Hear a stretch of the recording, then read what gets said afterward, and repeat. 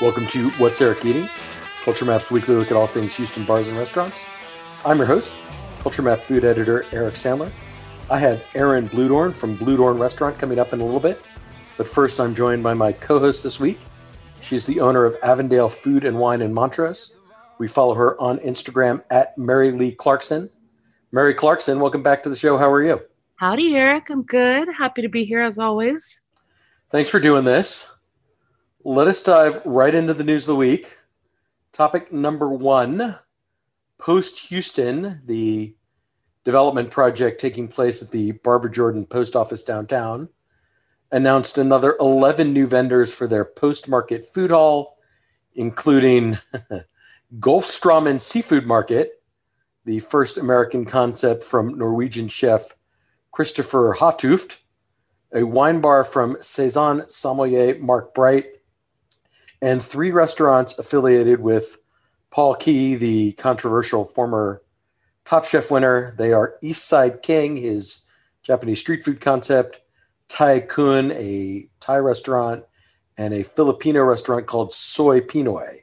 There are local restaurants involved in this too, most prominently Chop and Block, which is the West African pop-up from Opie Amosu. I had Opie on the show a long time ago, and he was also prominently featured in the Marcus Samuelson No Passport Required show that was filmed about Houston's African culinary scene. So, Mary, I say all that to say to you, what do you think?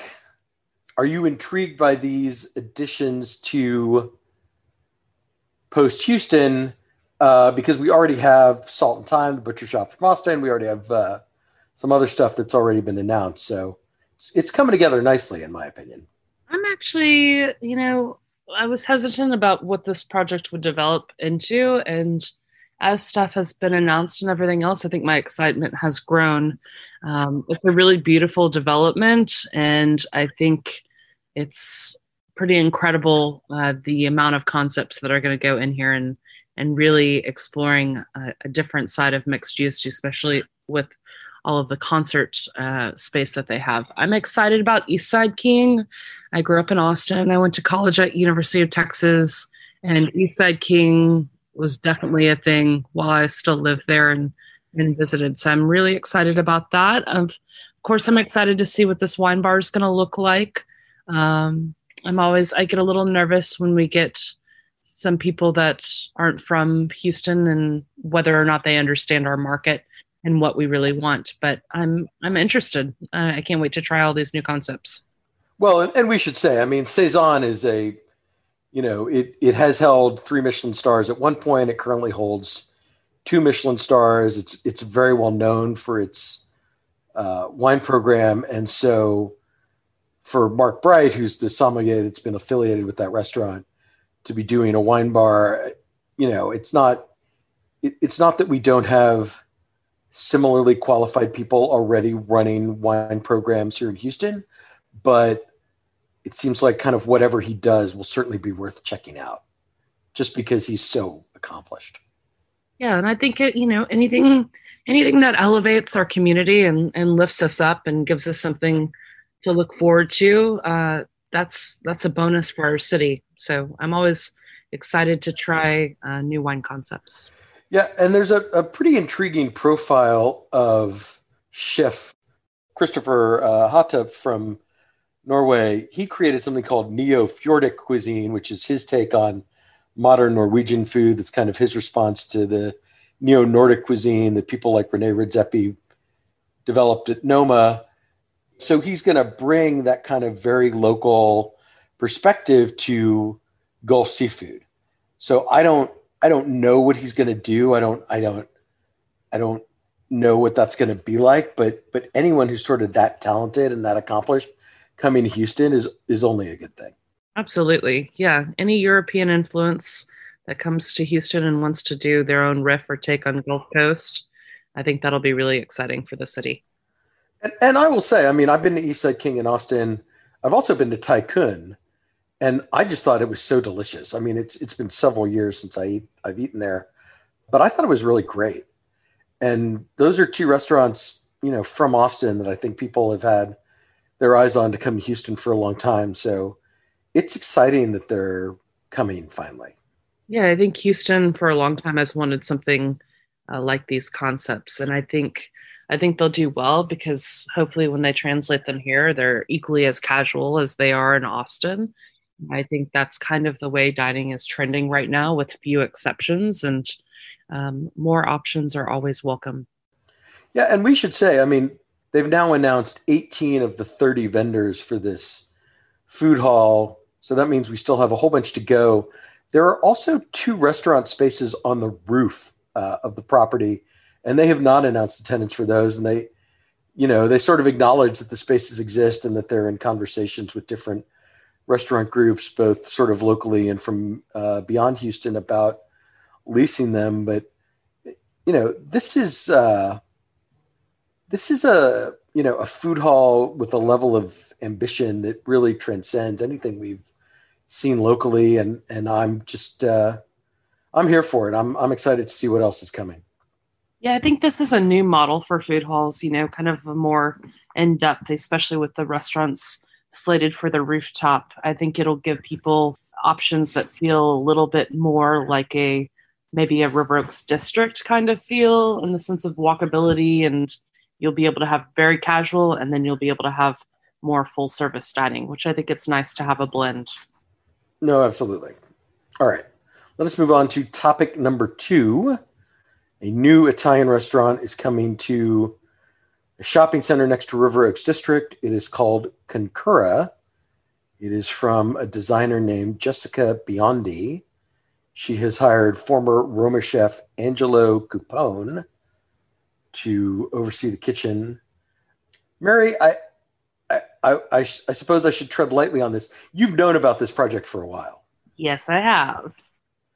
What can you tell us about Concura? Ooh, I mean, I don't know all the details. I just think that this is going to fill in a nice gap that's missing currently in River Oaks District. A concept like this doesn't exist in or around there. And I do think that this, one of the successes of River Oaks District has been their food and beverage concepts like Mad and Le Colonial and Steak 48. And I think this will kind of help round out the dining options. And I think they'll do very well here. It seems like the restaurants and bars do very, very well in River Oaks District. Right. And this is in that sort of adjacent shopping center where Boss Cat Kitchen Yeah. and Eloise Nichols are, but it's sort of all of a piece. I mean, it's right there on mid People, lane. they all walk between them. If you're on mid lane or this one, like you're still getting the hits, you're still getting the traffic. Right. And I will say, I mean, I'm sort of intrigued by this. I think Angelo kind of did good work at Roma. There's relatively few Italian restaurants with Italian chefs in the kitchen in Houston. Hmm. I can think of maybe 5 or 6 off the top of my head. So, certainly an opportunity to do, they're talking about sort of cooking from primarily inspired by the Adriatic. So a lot of seafood. I think that'll be interesting. Certainly Jessica Biondi's professional experience suggests that this will be a very stylish restaurant with a lot of upscale furnishings and other appointments and artwork. So, it seems like a good fit for the neighborhood from that perspective. It'll be kind of high style. And then it just really comes down to the food and the service. So we'll see, but I'm definitely intrigued. Yeah, I'm intrigued. My only concern with them is that they've taken a long time to get open. And I mean, listen, we all know and have heard and have been in touch with people that have tried to open places, and they get delays and delays and delays. So I just hope that they don't miss the momentum that they've built up over time and changing of chefs and all of that kind of stuff. So I hope they open here rather quickly, or I think they're gonna miss their window into fall building up. So other than that, I'm super excited. Have you been able to try any of the food? Well, that's a tricky question. I have tried some of the food with their previous chef. They have changed chefs here in the last month, so I have not tried any of the food with their current chef. All right. So we will stay tuned for that. We will keep an eye on that, and we will look forward to Concura opening soon. And then topic number 3, chefs Graham Laborde and Chris Roy, known for their work at Bernadine's, and also they work together in the Killins organization, have partnered up with Johnny's Goldbrick owner Benji Mason to open Winnie in the former Natachi space in Midtown. Winnie is going to be a sort of combination po' boy shop and cocktail bar. This is the trio behind the Peacemaker po' boy pop-up that started last year and then went on in the spring. I will say, I know Graham Laborde a little bit personally. I was a huge fan of Bernadine's back in the day. It was one of my absolute favorite restaurants. So I am excited that he is going to be back in the kitchen and doing, some of the Louisiana Gulf Coast, like a more casual take on the stuff he, kind of the Bernadine's lunch menu, if you will, the shareable, chicken wings and sandwiches and cocktails that I really enjoyed. Who's more excited about this, you or me? Well, I don't know, Mary Clarkson. Tell me why you're so excited. Oh my gosh. I mean, I miss Graham's food. Bernadine's was definitely a favorite restaurant for both you and myself. I spent many meals there with you and with other friends. I really love his style of cooking. I think this space in Midtown is a really good space. I mean, you're kind of sandwiched between a lot of great neighborhoods. You're near Montrose, you're near downtown, you're not far from West U or the Village. Third and Fifth Ward you're not far away from. So I think they'll be able to draw perhaps from an even greater audience than he was able to being in the Heights, to be honest. I think it's a really smart geographical location. And who doesn't love po' boys and his style of food? I'm looking forward to seeing what the cocktails look like. Benji's bar, I mean, Johnny's Goldbrick is one of my top 3 cocktail bars I like in the city. So I'm excited to see everything that they have to offer. I think this will do very, very well. Right. Just to sort of expand on some of the points you made. I mean, this is part of the mid-Main development with Double Trouble and the Continental Club. Huge parking garage, so plenty of parking, right on the light rail stop. So easy to get to from that perspective. Very centrally located, whether you're coming from Montrose, Midtown, downtown, Med Center, Third Ward, even Edo. And yeah, I have very high hopes for this. And certainly, some combination of Graham, Chris, and Benji will come on the show to talk about this at some point. But lunch at Bernadine's was always great. The po' boys were great. I've been to 2 of the pop-ups. Really enjoyed the food both times. It's been nice to have that back in my life. And so, this may not be competing for like the best new restaurant to open in 2021, but it might wind up being the new restaurant that I go to the most often, just because it'll be affordable, close to where I live, and just the kind of food I like to eat. So very excited about Winnie's. We will look forward to that in the next couple of months, I think, is kind of what the timing looks like on that. Very excited. All right, Mary, that does it for the news of the week. We'll be right back with our restaurants of the week. Stick around.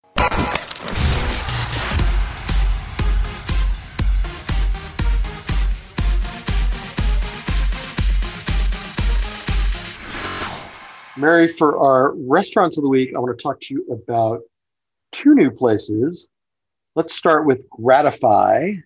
This is the new concept from Brasserie Notine owners Clark Cooper Concepts. It replaces Punk's Simple Southern Food next to Copa Osteria in Rice Village. I'm not a B19 person, obviously. It's a C&B scene crowd.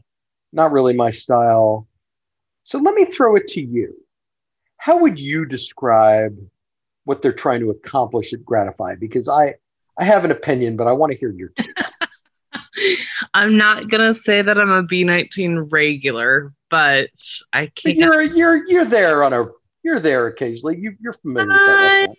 enjoy a glass of champagne. I mean, it is my thing. I think they're going for a hip, cool party atmosphere, you know, relaxed but fun. They're trying to make a menu that's going to appeal to the most amount of people and just try to create a neighborhood spot that people want to come to often and be seen at. I mean, definitely the night that you and I were there, people were pretty dressed up and the tables were pretty close together, kind of encouraging people to, interact, look at one another. And that's what Charles and Grant do. I mean, B19 and Ibiza, going all the way back to Ibiza, they really created an environment where the food was good, but the wine list had some depth to it and at a reasonable price. And it was a fun place that you wanted to go to often. I think that's what they're aiming for here. Well, and let's even broaden that a little bit, right? Copa, however, whatever its aspirations were when it opened, has become like a very family friendly dinner destination, right? Pizza, pasta, the adults can have a bottle of wine, the kids can have a pepperoni, pizza or spaghetti and meatballs. Gratify is for adults. Gratify is for you picking up your future ex-wife. I mean, yes. Gratify is a place for adults to have dinner. It's a neighborhood bistro. It's built around a pretty extensive selection of raw dishes. I mean, we had ceviche, we had tuna tartare, shrimp cocktail. I just always like cocktail. Judge basic. We had a Wagyu beef tartare. So that's all straight off the raw bar. They have a pretty big charcuterie and cheese offering. There's a lot of seafood. We had crab cakes. We had grilled octopus. We had steak frites. So, obviously not seafood, but just, this is relatively expensive food, right? It's not really designed to sort of coddle anybody. And I think that's all to the good. There's not really anything like it in Rice Village. And, I think, when I interviewed Grant about Gratify, he said, there's not really a raw bar close by. And I think that's basically true. I mean, you can go to Eunice or you could go to State of Grace, but those are on the other side of the freeway, more River Oaks than West U. And so, I know that the people in that area like to stay close to home when they go out to eat. So here it is. This is your, whether it's a work dinner or, adult friends getting together, right? Leave the kids with the sitter, date night. And I think you're right. I think that bar scene will be lively. I think it'll be a place where people go to meet, attractive strangers, and it's, and it's going to grow. I mean, right now they're doing dinner 6 nights a week. Like every other restaurant in town, they're adding staff as quickly as they can find qualified people with the goal of being open, brunch on the weekends, and then lunch and dinner every day. So it's certainly a nice addition to the area. And actually, I mean, I really enjoyed just about everything we tried. I think for me, this is the best restaurant within their group right now. And I hope the quality of the food that we had the other night stays there and stays consistent over the years. I mean, they really want to create a bistro style atmosphere. I kind of liken it to a Balthazar in New York.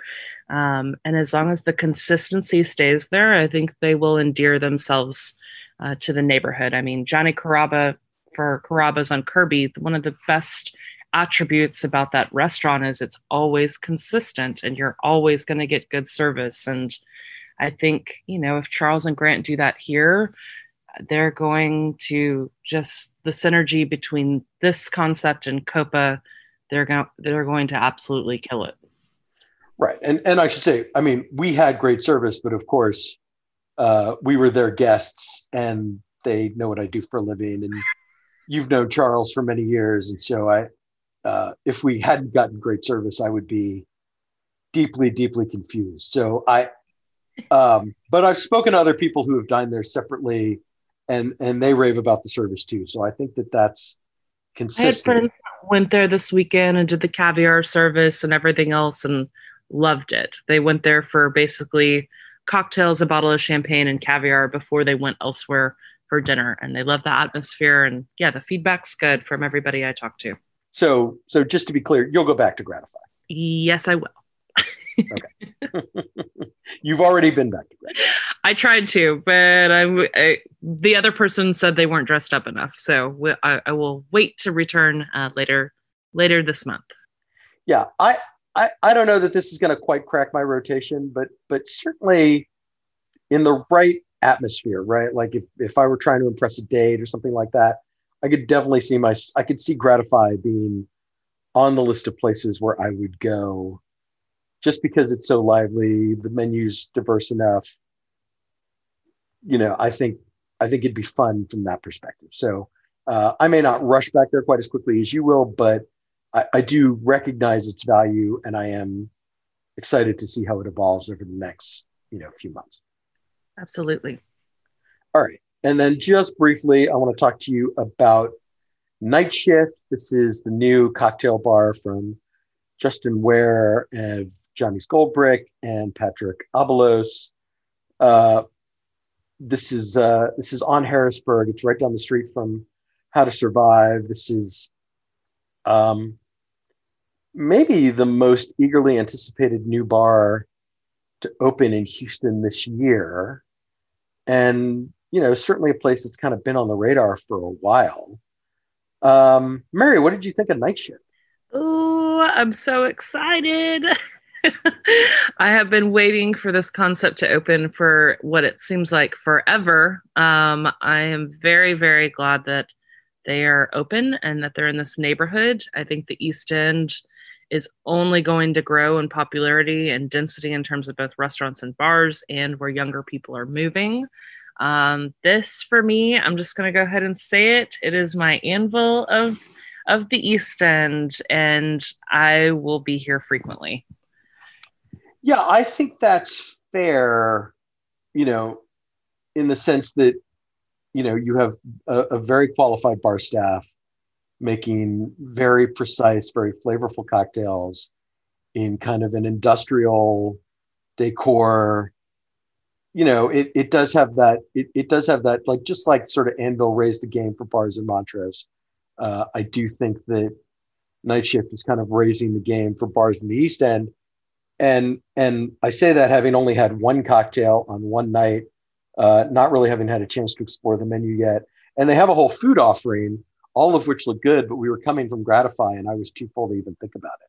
So I really liked our experience, and I look forward to going back and exploring the menu a little more. But I thought my old fashioned was very flavorful, very delicious. And of course your martini was just super classic, like very balanced, all good things. Absolutely. Yeah, I thought, I think one of the things that sets this bar apart is it's not like they have an in-depth food program, but they definitely have 7 or 8 food items. I've had the churros before, which are great. Like, what a great bar snack, especially with like the Oaxaca old fashioned. I thought that was great.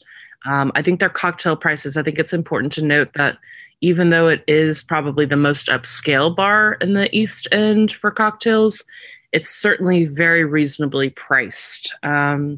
The Cosmopolitan that I had was $8 and made with fresh juices and syrups and everything else. Like, they're really they're providing value and overperforming for their price points, in my opinion. So I will be bouncing back and forth between How to Survive for a glass of wine and Night Shift for a cocktail and maybe dessert or some chicharrones or whatever I'm in the mood for. But their bar food menu matches the cocktails.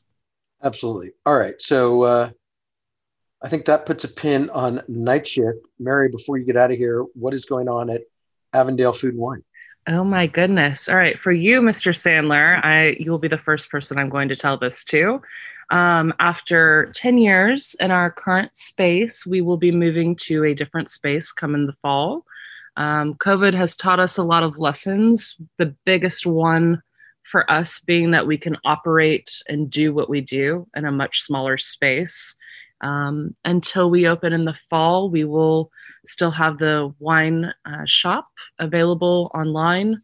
Our license will be moved to a space that will allow us to sell online until we open in the fall. So we'll give more details about that. But basically, you have from now until the end of the month to come see us. Really, our last true day of full service will be Wednesday, the 28th. And then we'll still have wine for sale the following couple of days. But come see us, come say howdy. It's been an amazing 10 years in this space, and we're excited for what's next. Breaking news! This could have been our lead story here on the show. This is a surprise to me, but I will say good luck to both you and Chef Olivier. I'm excited to see what the future holds, and I will certainly come by for. I mean, if nothing else, you just got that great burger write up from Allison Cook in the Chronicle. One more fried chicken Thursday, and all of the other great food that Chef Olivier serves at Avondale. So yes, huzzah! I'm excited. More details coming. Look for a Culture Map article about Avondale's big move coming soon. You got it. Thank you, Eric. As always. Thank you, Mary. I will be right back with Aaron Bludorn.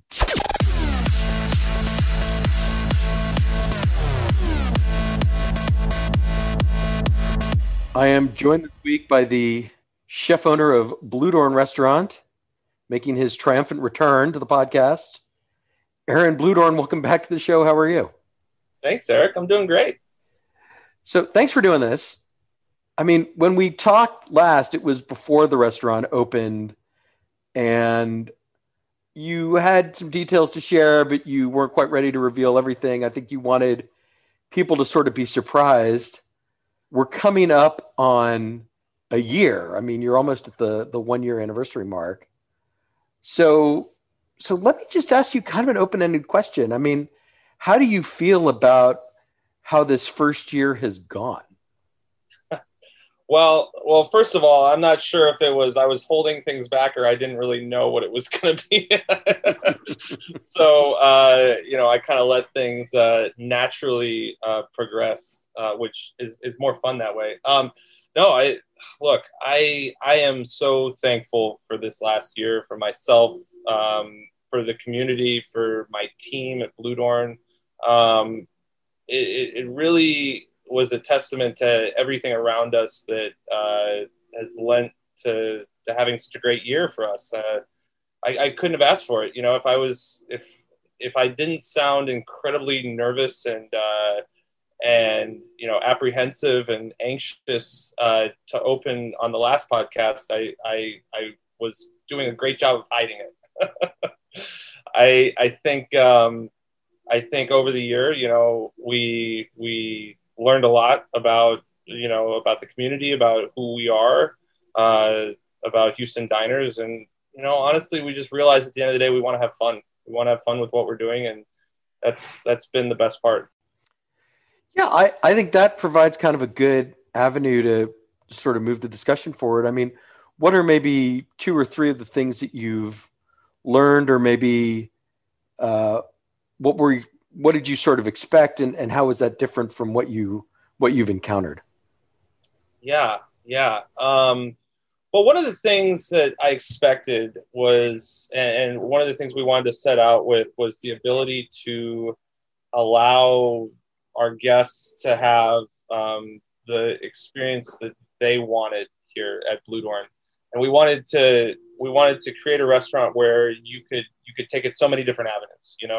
You could hang out at the bar and watch the Astros game and eat oysters and a burger and a glass of champagne, or whatever mix up that was. And we learned that that's what people wanted. For the most part, I think the ability to have their own, to make Bludorn whatever they wanted to on that given night was fun for people. And it was fun for me too, to see that. So, I think as the years gone on, we've wanted to add more options for that, and more, avenues to have fun. Like prime rib night was something that we just kind of scooted out there, and it became a hit. And we decided to take it off of a once a month and make it a once a week. And, who knows, now we're talking more than once a week. It's fun. And I think other things that I didn't expect, I didn't expect to be as busy as we were. And that sounds weird, but I was expecting more of a gradual rollout, and everyone just was so excited about what we were doing and continues to be. And that's something I could not have seen into a crystal ball. And I don't know. I don't know why I say that, but it was more so I wanted to earn it. And I guess maybe we have, maybe we haven't. I don't know. Yeah. I mean, it reminds me a little bit of when Uchi first opened in 2012, and it seemed like every chef I followed on social media celebrated their birthday at Uchi for like the first 2 years. And now, every time I see someone going out for a date night or some other special occasion, it seems like they're all going to Bludorn. Wow. And I don't know. I mean, I don't know, that's a very subjective sort of analysis, but you said you want people to sort of be able to like come in and sit at the bar and have a burger and a couple of oysters. But everyone I know that goes there seems like they go like in a group for an occasion and they just order like the whole fucking menu. Well, that's on the table too. You can do that. You can do both. You can go 0 to 200. It's all up to you. And that's what we really were excited about with this restaurant. And the fact to see people use it in that way has been so much fun. Yeah, no. And I guess if we're looking at our circle of Instagram, who we follow here in the community, yeah, we're all the people that go to 200 come into Bludorn. And I would be the same, right? I mean, yeah, of course I want that. Yes, I want truffles on that. Well, and it's so funny because I see people talking about it like on the Facebook foodie groups or whatever. And, I just kind of want to warn people. It's like you don't have to get the lobster pot pie. I mean, you certainly may, and it's available to you, but like, I don't think people understand like that dish is a commitment. If it's too big for one person, really, it's like even for two people, it's basically your entree. So I don't know. I don't really have a question. Let me ask you a question. How did you sort of come up with that dish, and are you surprised by like just how many of them go out of the kitchen every night? Okay, how did I come up with it? Well, okay, so it's not traditional. Like if you go all historically, it's not my dish. But whose dish is a pot pie? But Michael Mina was the one who came up with that dish back in the early. Let's see, when did he do it? I'd say back in the early 2000s, right? And I remember staging at one of his restaurants and seeing a lobster pot pie go out and being like, "Wow, that was amazing. That looks like a lot of fun." And, he does it very classically where they do it table side and they take the lobster still in the shell and they prepare it, they put it back in, they, mix it for the guests and it's portioned out. Ours is much more abbreviated, but I don't know. I wanted something on the menu that people could share, that had the wow factor, that had a little bit of table side service, and, we could change it seasonally. And originally, I'd been really excited about the corn that I was getting locally back here in September and August when we first opened. And Hatch chilies were this huge epiphany for me as a young Texan, right? New to the area, and I wanted to create a dish that had both of those elements and something from down here. And a lobster's obviously not from down here, but I could see. This is a seafood town, and our restaurant veers that way sometimes. And I wanted it to be, to have that wow factor. And then when truffle season came, we started shaving truffles in it, butternut squash, and then it just different iterations, and it just became something that was so synonymous with us. And you ride it, you have fun with it. Right. So I will say that is one of the other things I really appreciate about the restaurant is the preparations don't stay static. I mean, you're seems like you're kind of committed to the quail or committed to the salmon, these different proteins, but seems like the preparations change every couple of months.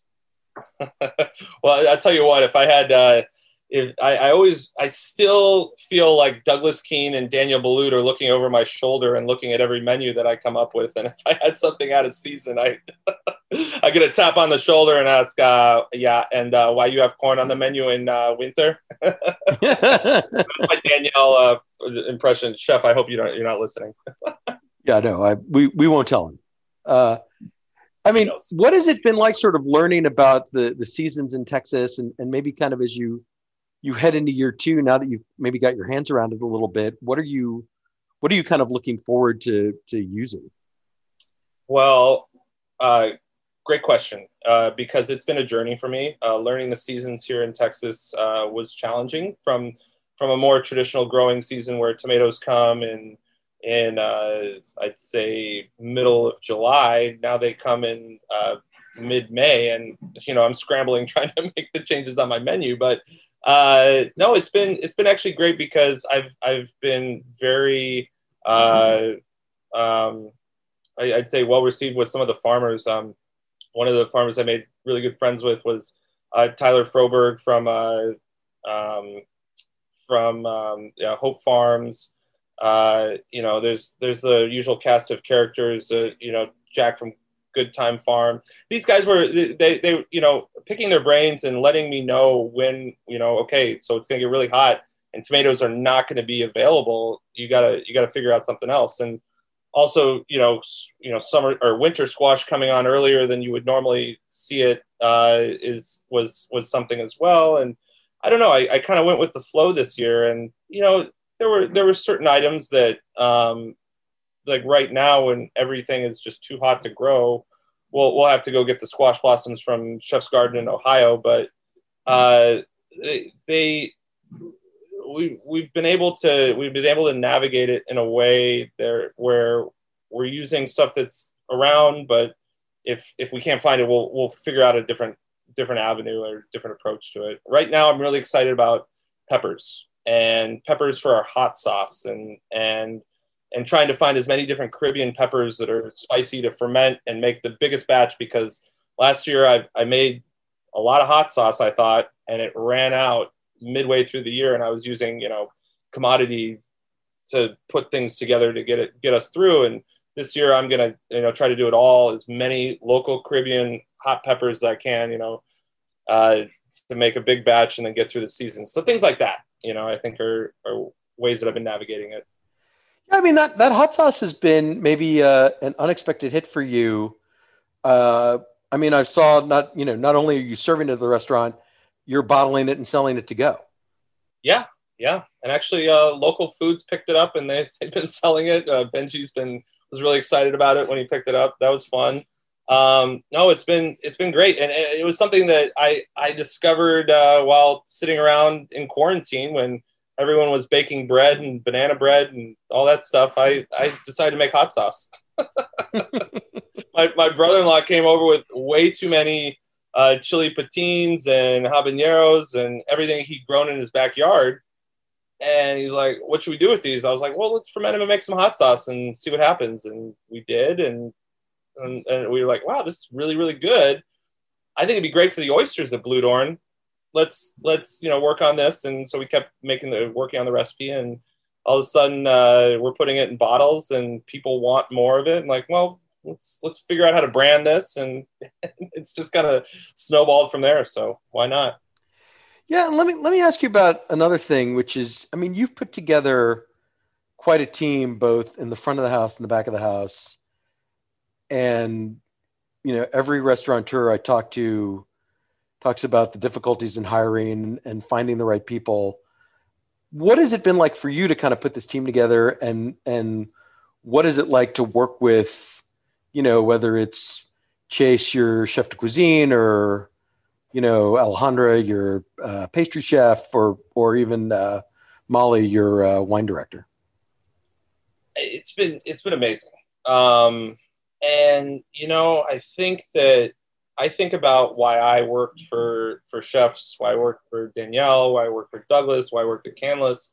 And it always ended at the end of the day, I knew that who I was working for had my best interests in mind and had my future in mind, and I wasn't, look, it's hard to ask someone to do these hours and to work as hard as we do in the restaurant business without seeing it to being a means to an end, right? We all have our careers, and I, at one point in my career, wanted to be where I am today, and I had vocalized that with many of the chefs who I'd worked for. I mean, Danielle, it was very clear, and I told him when I took the chef job at Cafe that I was going to be there for 5 years, and then I was going to go on to open my own restaurant. And I literally kept that promise, and I was the executive chef at Cafe for 5 years to the day. And my last day was actually, I took over on my 30th birthday, and I left on my 35th.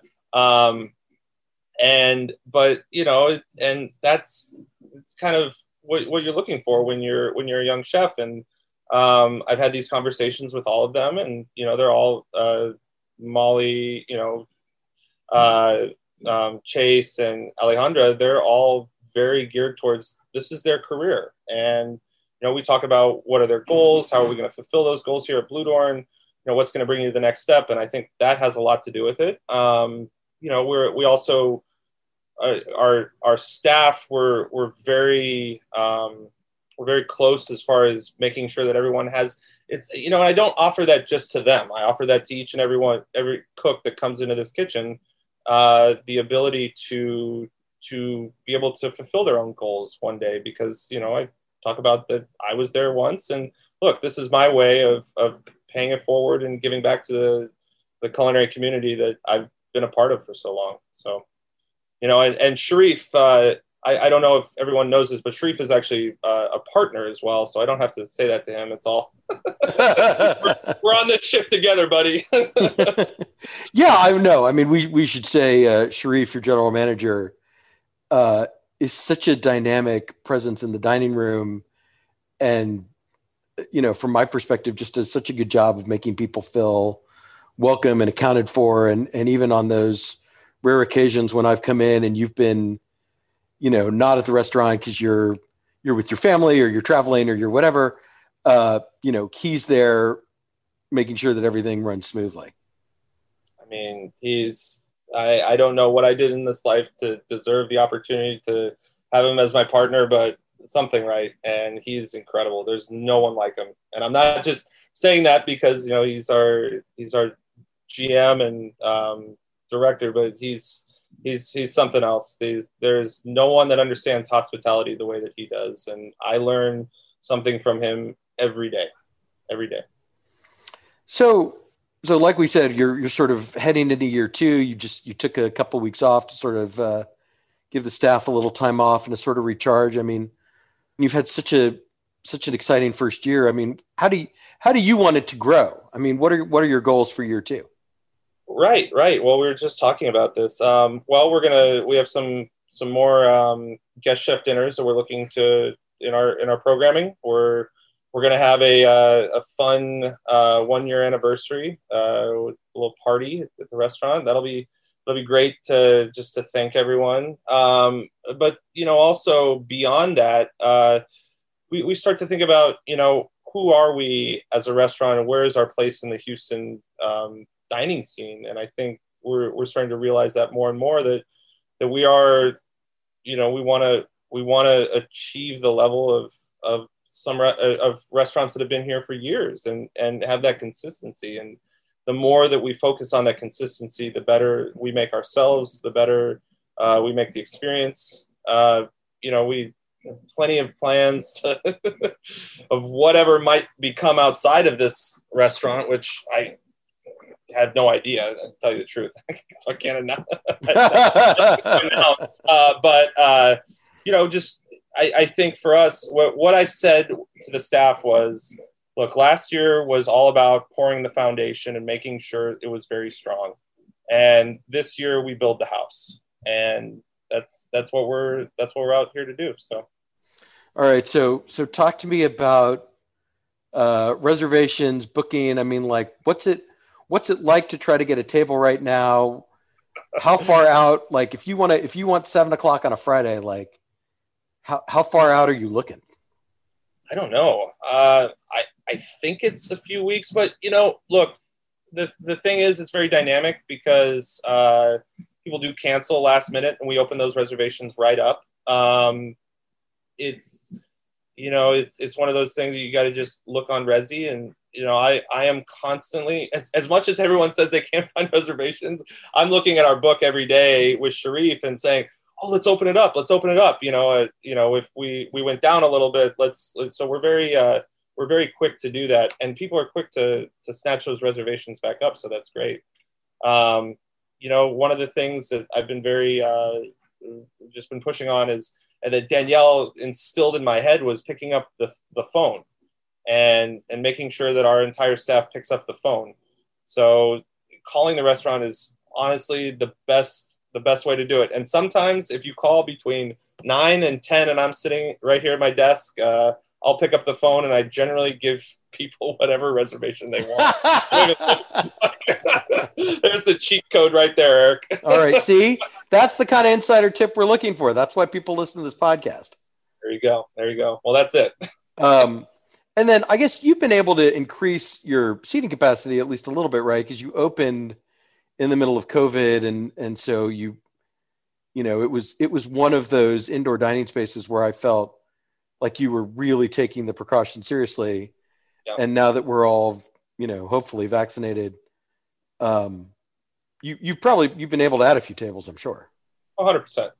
Yeah, no, we've taken down a lot of our dividers. We've kept the dividers in the booth seating because we found that, they look nice, and they also provide some privacy, and a lot of folks that are looking for that privacy and don't want to hear, don't want other people's conversations bleeding into theirs.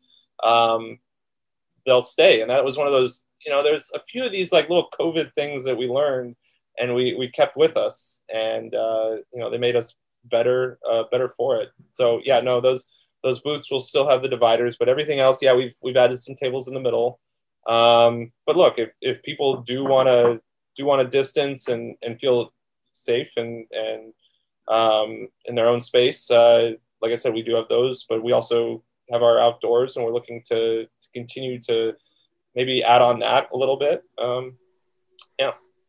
So the one thing that I haven't experienced yet at Bludorn is brunch. How's that going? And I guess my sense is that might actually be a slightly easier service to sneak into. I'm not sure that as many people are aware that you're doing that yet.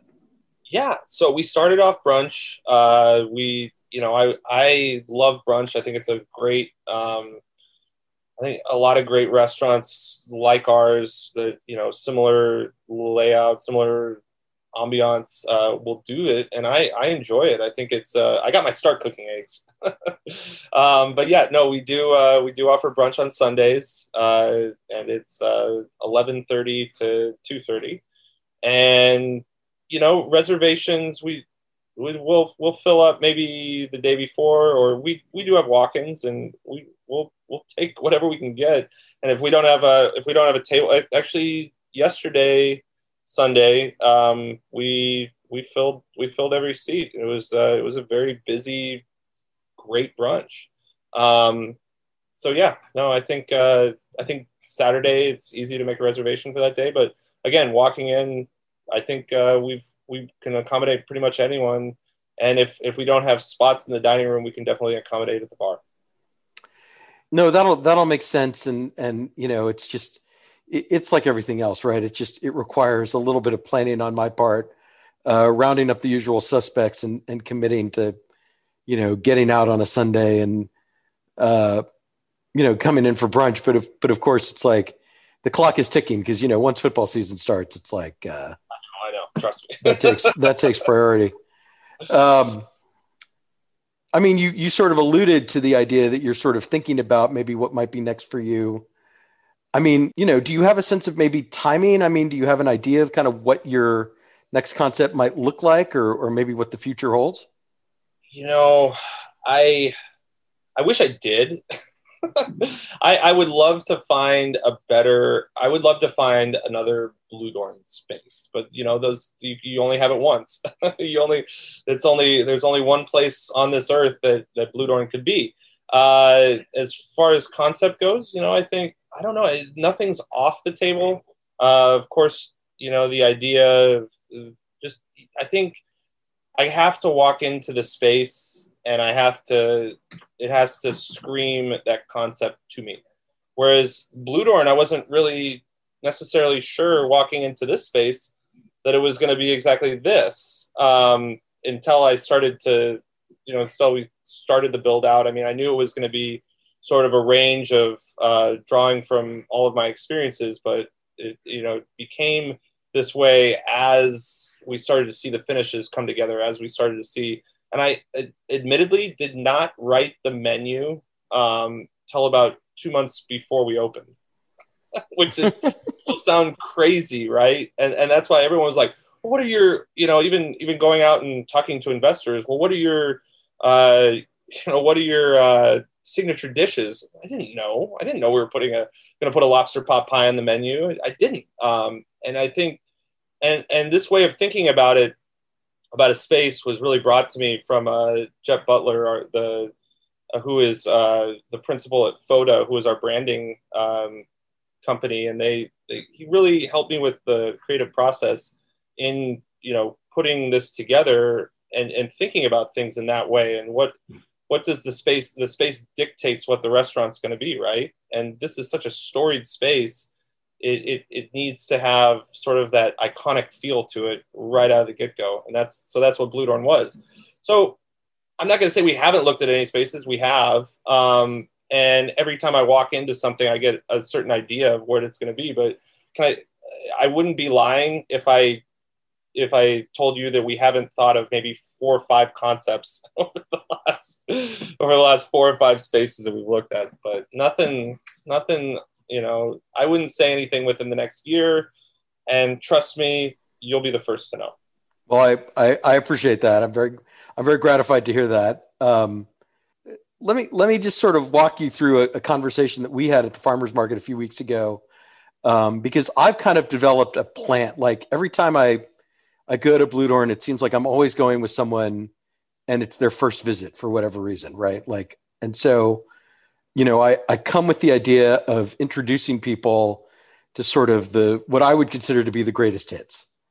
And the conversation sort of starts with pot pie or not, right? Because as I said earlier, it's such a commitment, both like it's very filling and also, financially it like takes up a big chunk of the dining budget. So once you sort of make that decision, then oysters 3 ways, raw, roasted, and fried.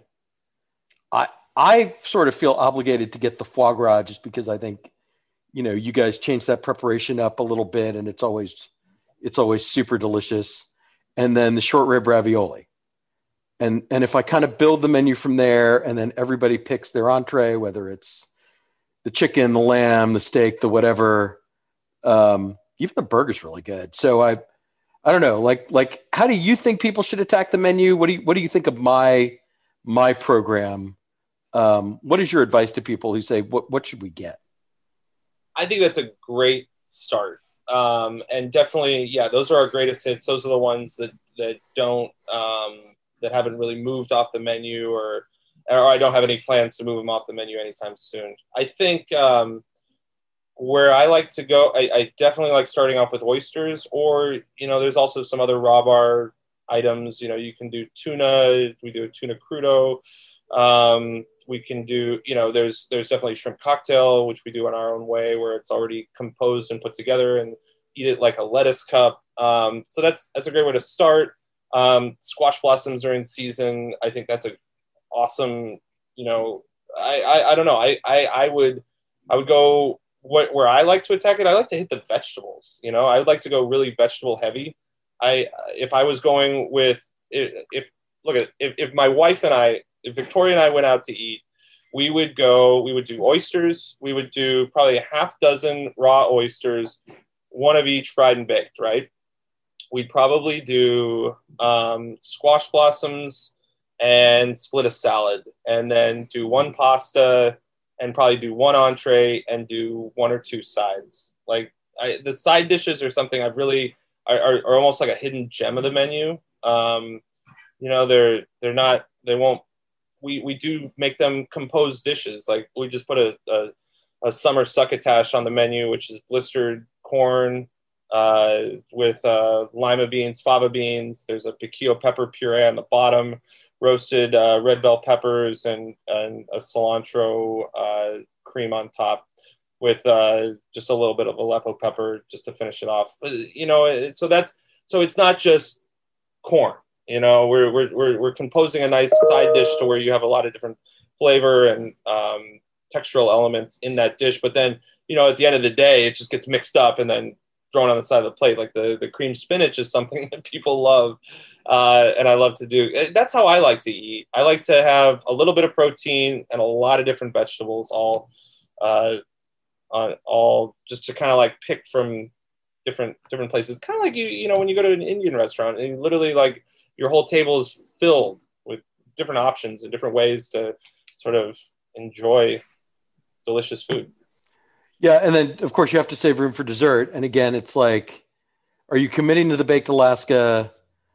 But I actually find that whatever the seasonal thing is with the fresh fruit, it was strawberry shortcake for a little while, and now I'm sure it's something else. But just the Black Forest, the cherry with cherries. Oh, so good. Yeah, I might need that in my life. I might have to come into the bar just for that. But like whatever the seasonal desserts are, those are always super delicious. So, but this is one of those restaurants where like you got to do it. You got to save room for dessert. Yeah, oh yeah. Alejandra is so wildly talented, and she continues to impress me all the time. She's got some fun stuff coming up. I'm not gonna steal her thunder, but she's got some fun dishes coming out for the end of summer and early fall. So we're just having fun.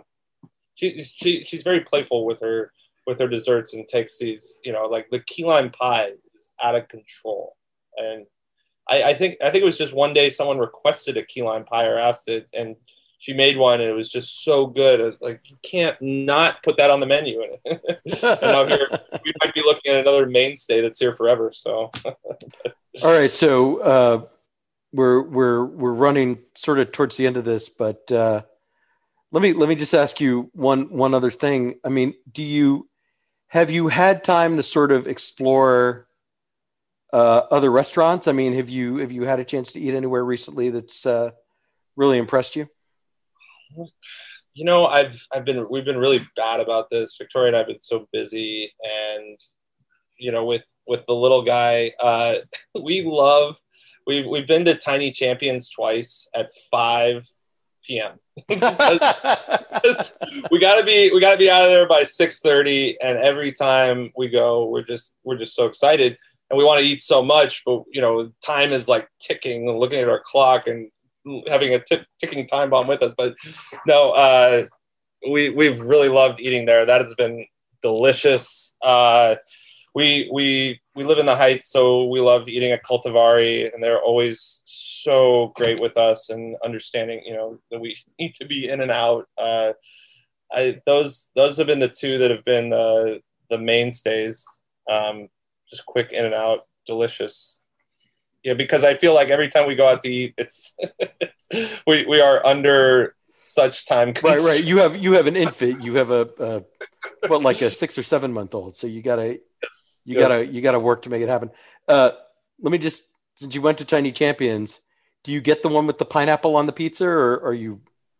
I haven't ventured out. I haven't gone with enough people to be able to have like more than one pizza. We've had the shrimp scampi pizza, and then I think there was one with, I can't remember, the cauliflower or something. I don't know. Yeah, but no, not yet. But am I a pineapple on pizza guy? Hey, look, if it tastes good, I'll do it. I as much as I used to be a stickler for the rules of proper pizza etiquette, I've kind of, hey, if it's good, it's good. All right. I think That feels like a good place to wrap it up. If I were a better host, I would have come up with all new lightning round questions for you, but I didn't, so we'll skip it. Aaron, before you get out of here, just give us the website and all the ways to follow what's going on at Bludorn. Yeah, so it's bludornrestaurant.com. At bludornhtx is our Instagram handle. Mine is Aaron Bludorn. And use the phone. Call between 9 and 10, and I might pick up. That's the pro tip. That's the big takeaway from the interview. Aaron, thanks so much for doing this. Thanks, Eric. Appreciate it. You can follow me on Instagram at Eric Sandler. Keep it locked on culturemap.com for all the latest Houston bar and restaurant news. Thanks so much for listening. I'll be back next week.